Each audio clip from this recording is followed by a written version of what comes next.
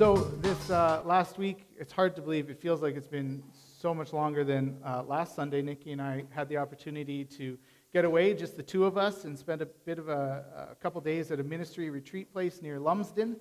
It's called the Upper Room. There's a family that's just created this beautiful loft and made it available for pastors overlooking the Deer Valley Golf Course, and we were able to leave the kids with Grandma and Grandpa and just spend a couple nights away, just the two of us. One of my favorite things to do while we were there is we would wake up in the morning, we'd make coffee. Well, I would make coffee, Nikki would make some tea, and then we would sit on this deck that looked out over the valley, and we would read, and we would watch the golfers and the deer and the hawks and the other animals, and it was beautiful, and we'd sit there until the sun came up so much that it was too hot to sit on the deck and we had to move inside. It was peaceful and relaxing. The book I read on this deck, in the silence and stillness, was a book called Burning in My Bones by a man named Wynne Collins. It's an autobiography of Eugene Peterson. Eugene Peterson has long been actually a hero of mine. His writing and life, I hope, is one who shapes me. His approach to pastoral ministry and the church have inspired me. His book, The Contemplative Pastor, his memoir, The Pastor, have shaped my thinking about what is the role of a pastor and what kind of pastor do I want to be and how do I want to do this. His sermons in the book, As the Kingfishers Catch Fire, have been speaking to me in my own devotional life in the last little while. His many, many books have shaped me and helped me think. And obviously, Eugene Peterson is most well known for his translation of the Bible into common language, The Message. But A Burning in My Bones is a different kind of book. It reveals that Eugene Peterson was also a very real person. He had many faults. And with his family's permission, these things were shared. Eugene Peterson once said, "Every congregation is a congregation of sinners, and as if that weren't bad enough, they all have sinners for pastors." And reading through his autobiography, it becomes clear that this is true. He wrestled with alcoholism most of his life. He nearly had an affair at one point, in a relationship that certainly stretched the bounds of what is right. He was not always the best of father, especially while his children were young. He was a workaholic. He often talked about the need. Eugene Peterson is perhaps best known among pastors as being against the competitiveness of church and the way churches seek to grow and become mega. But Peterson writes against that competitive spirit in the church, not because he wasn't competitive, but because it was one of the idols and things that he constantly was fighting against, that need to achieve and do and be more. He was a real person. But the overarching theme of his biography, the thing that comes out time and time again about his life through his journal entries and through his writing, is that he was a man with an insatiable desire to be holy. He was a man who desired to be a saint. It was what he wrote and prayed often, "Lord, make me a saint. I want to be holy." He gave his life to walking closely in a relationship with God.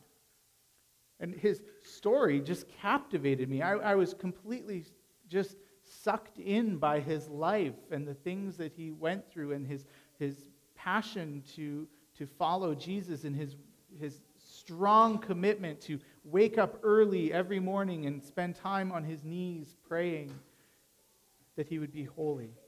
And so I come back to the text that we talked about last week in Matthew 14, and I consider this question about Herod and what N.T. Wright said about Herod and his lust for women and power and luxury. And then N.T. Wright asked us this question last week from the text. He said, "What small weaknesses in our lives are we allowing to grow unchecked that might one day produce real wickedness? What Herod-like characteristics are lurking inside us, waiting for the chance to destroy us?" And so then we think about Jesus and the transformation that happens inside Jesus before he feeds the 5,000, the way he takes his sorrow and his grief and he turns it into compassion for the crowds so that he can love and serve them. And now in Matthew 15, verse 16, Jesus says, "Don't you understand yet? Don't you know that everything that goes into the mouth enters the stomach and goes out into the sewer?" The Greek there is very graphic. "But what goes out of the mouth comes from the heart. That's what contaminates a person in God's sight. Out of the heart come evil thoughts, false testimonies, and insults. These contaminate a person in God's sight. But eating without washing hands, well, that doesn't contaminate a person." But it's not just evil that comes from the heart. It's also goodness and holiness, saintliness that comes from our hearts as well. Consider this passage very similar to the one in Matthew, but from Luke 6, verse 43 to 45. Jesus says, "And a good tree doesn't produce bad fruit, nor does a bad tree produce good fruit. Each tree is known by its own fruit. People don't gather figs from thorny plants, nor do they pick grapes from prickly bushes." This is the part I want us to really hear. A good person produces good from the good treasury of the inner self, while an evil person produces evil from the evil treasury of the inner self. The inner self overflows with words that are spoken. A good person produces good from the good treasury of the inner self. So what kind of treasury do you have? What good are we pulling from the inner self? What are we filling ourselves with? What kind of treasury am I drawing from in this life? We read this morning Matthew 11 from the Message, and Jesus offers us a vision for kingdom life, a vision of the kingdom that is not more legalism or more rules or more dry religion. I love the way Peterson puts it. Are you tired and worn out, burned out on religion? Come away. Get away with me and you'll recover your life. I'll show you how to take a real rest. Walk with me, work with me, watch how I do it. Learn the unforced rhythms of grace. I won't lay anything heavy or ill-fitting on you. Keep company with me and you'll learn to live freely and lightly. I like how Paul helps us see that this sort of life, he says in Ephesians, "My response is to get down on my knees before the Father, the magnificent Father who parcels out all of heaven and earth. And I ask him to strengthen you by his Spirit. Not a brute strength, but a glorious inner strength. That Christ will live in you as you open the door and invite him in." You see, the vision of the kingdom life, the pathway to being a saint, is not legalism or rule-keeping, but it is the unforced rhythm of grace. It is not brute strength or force of will, but it is simply opening the door and inviting Christ to enter. It is the way that responds to the invitation of Jesus to come and recover your life. Way back in Matthew 4, which we started probably sometime last fall, Matthew 4:17, Jesus began his public ministry by declaring these words, "Repent, for the kingdom of heaven is here," or near. Repent is a word for some of us that has a lot of baggage, and it certainly means different things to different people. I don't know if I've told this story. A number of years ago, I went to a NASCAR race in Detroit with some friends, back when I was a really big NASCAR fan. And we saw this, we went to a church service in the infield, right? So before the race on Sunday morning, we went and we walked through the infield, and I have never seen more empty beer cans in my life. I'm not exaggerating to say that there were piles about my waist height, kind of like every few, trailers, right? It was unreal. And so we went to this church service, and we met the people leading the church service. And they said, "Oh yeah, what we do is last night with, you have like 100,000 people camping or whatever, and and they get a little drunk and they get a little rambunctious. And so this ministry has a contract with NASCAR, or had a contract with NASCAR, to put on a concert on Saturday night. He said, we tried bringing in Christian artists and stuff. It didn't work. So basically, we just play redneck music. And we play a lot of Leonard Skinner covers and Zeppelin and all the oldies that these guys like. And we just perform, and it keeps people focused and not fighting. And then we have all these people that walk among the crowd, and they help drunk people back to their campers when they get lost. And they help vulnerable women and provide protection for them and help them get somewhere safe when they're drunk. And they break up fights, and they work around, and they make peace with people. And then they invite them to come to church on Sunday morning. And we met a guy. He said, I used to be the biggest partier in this whole infield until these guys came and changed my life. Now I run my camper here and tell people about Jesus every year. And so it's this beautiful ministry that they were running in the name of Jesus. Then after the last race on Sunday, we're walking out, and we met some people, a little crowd, maybe more what we think of when we hear people calling for repentance. They had the bullhorn, the sandwich boards, warning of impending hell and judgment for those who do not repent. They did not receive the same sort of favor in the crowd. Sometimes when we call for repentance, it brings a lot of things up in us, and we're asking, what is going on? Why is that what repentance is? Is this what we mean? And sometimes I wonder, when we call people to repentance, do we know what we mean? And do we know what we're doing? One definition of repentance maybe sums up how you might think of it sometimes. It says a feeling of regret for sins or crimes.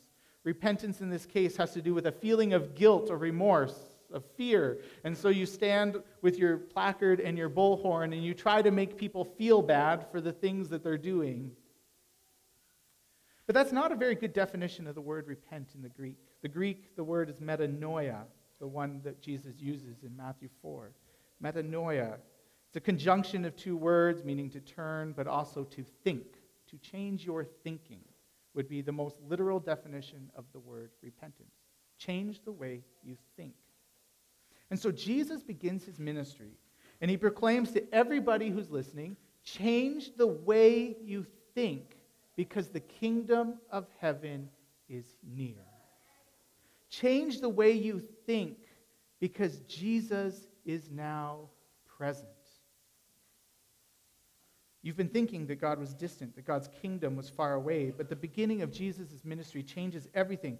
It's going to take a new, radical way of thinking in the world to become a kingdom person. You must change your thinking. The next thing Jesus does is he begins the Sermon on the Mount. The Sermon on the Mount reveals a new way of thinking in light of the revelation that Jesus is here. So I want to start pulling these threads together. I think that for many of us who follow Jesus, we have this sense or desire, this pull towards holiness, towards being a saint. Maybe we don't even know what to do with it or how to get there, but I think that we have all met people who have that saintly characteristic, that saintly quality, and we go, I want to be like that person. I want to be more like that.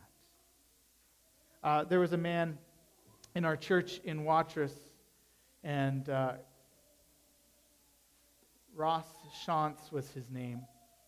Ross had a massive influence. I didn't know Ross particularly well, but I remember sitting with him we were doing this personal refocusing thing with our church, and I was sitting with Ross, and Ross was entering into his later, not that late, 70s retirement, and he was sitting there, and he was wrestling with, what does God want me to do next? And I was just so moved by Ross, who was not entering his last section of life, just coasting on what had been, but what was the new thing that God was inviting him to do? I want to be like those people, those saints.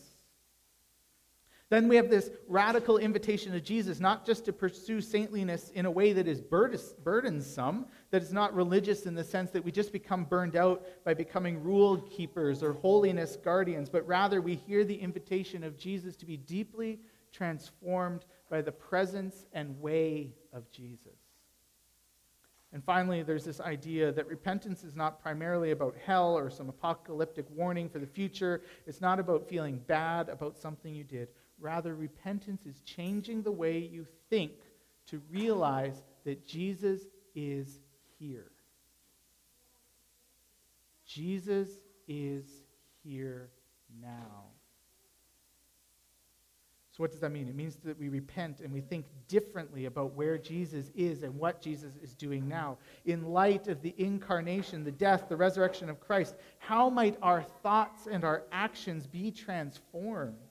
To live in an awareness that each moment of joy and celebration, think, Jesus is here. In the burdens and suffering of anxiety and depression, think, Jesus is here. When you are being tempted, when you are facing a difficult decision or trial, think, Jesus is here.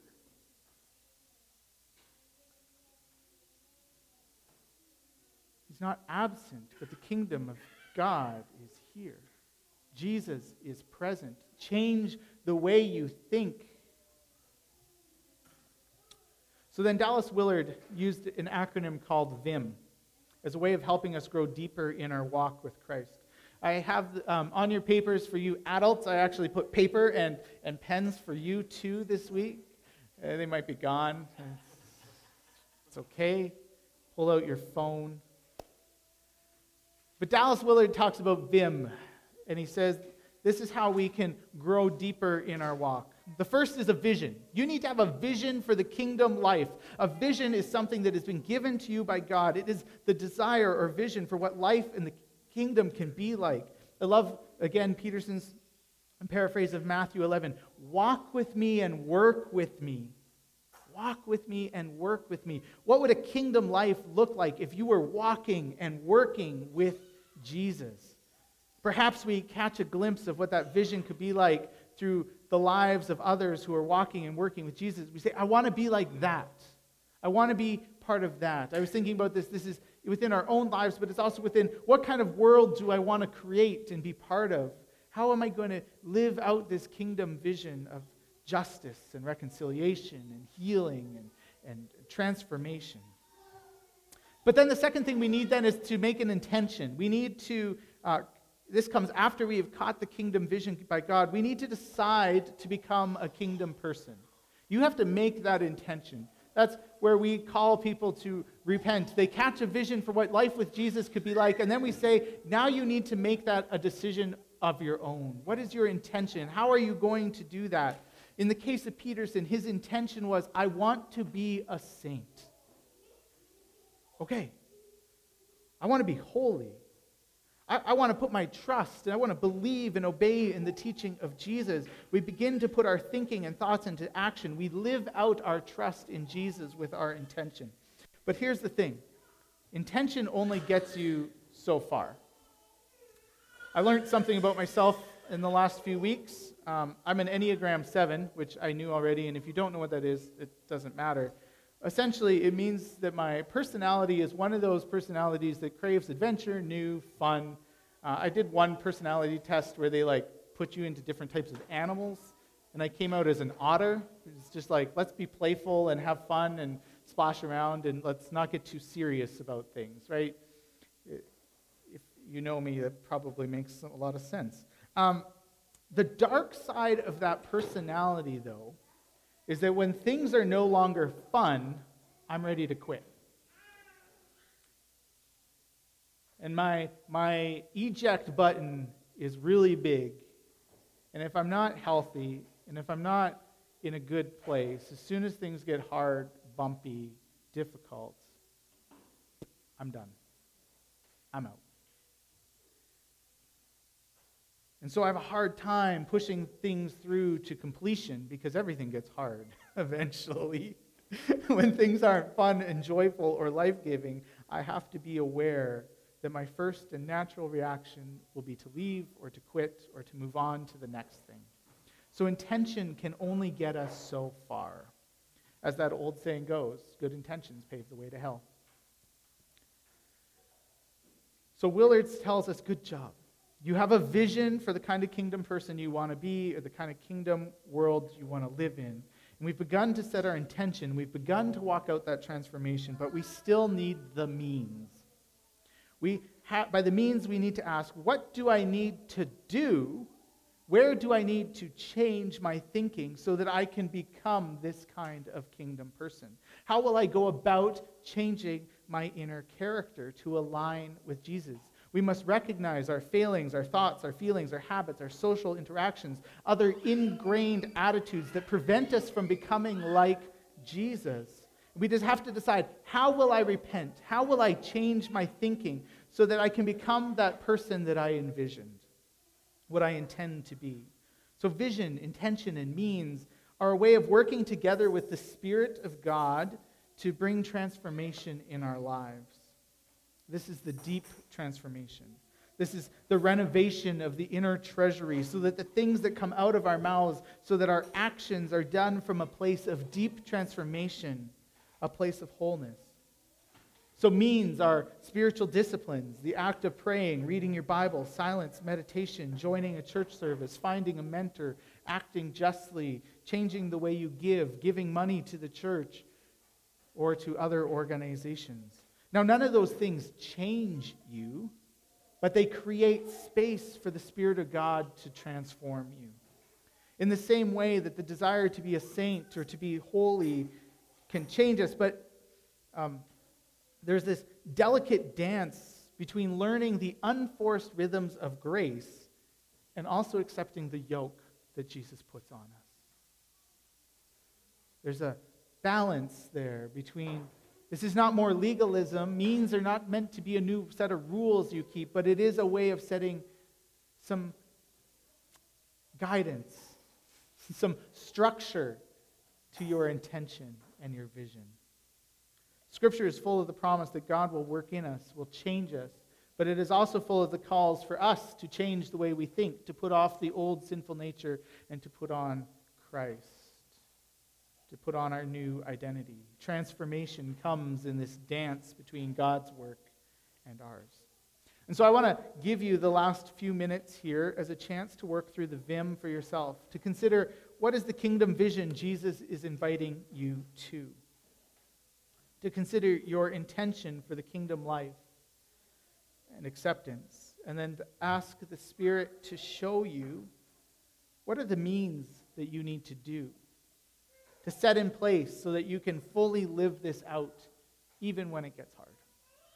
So I'm just going to give you a couple minutes to do that, and then we will celebrate the Lord's table together.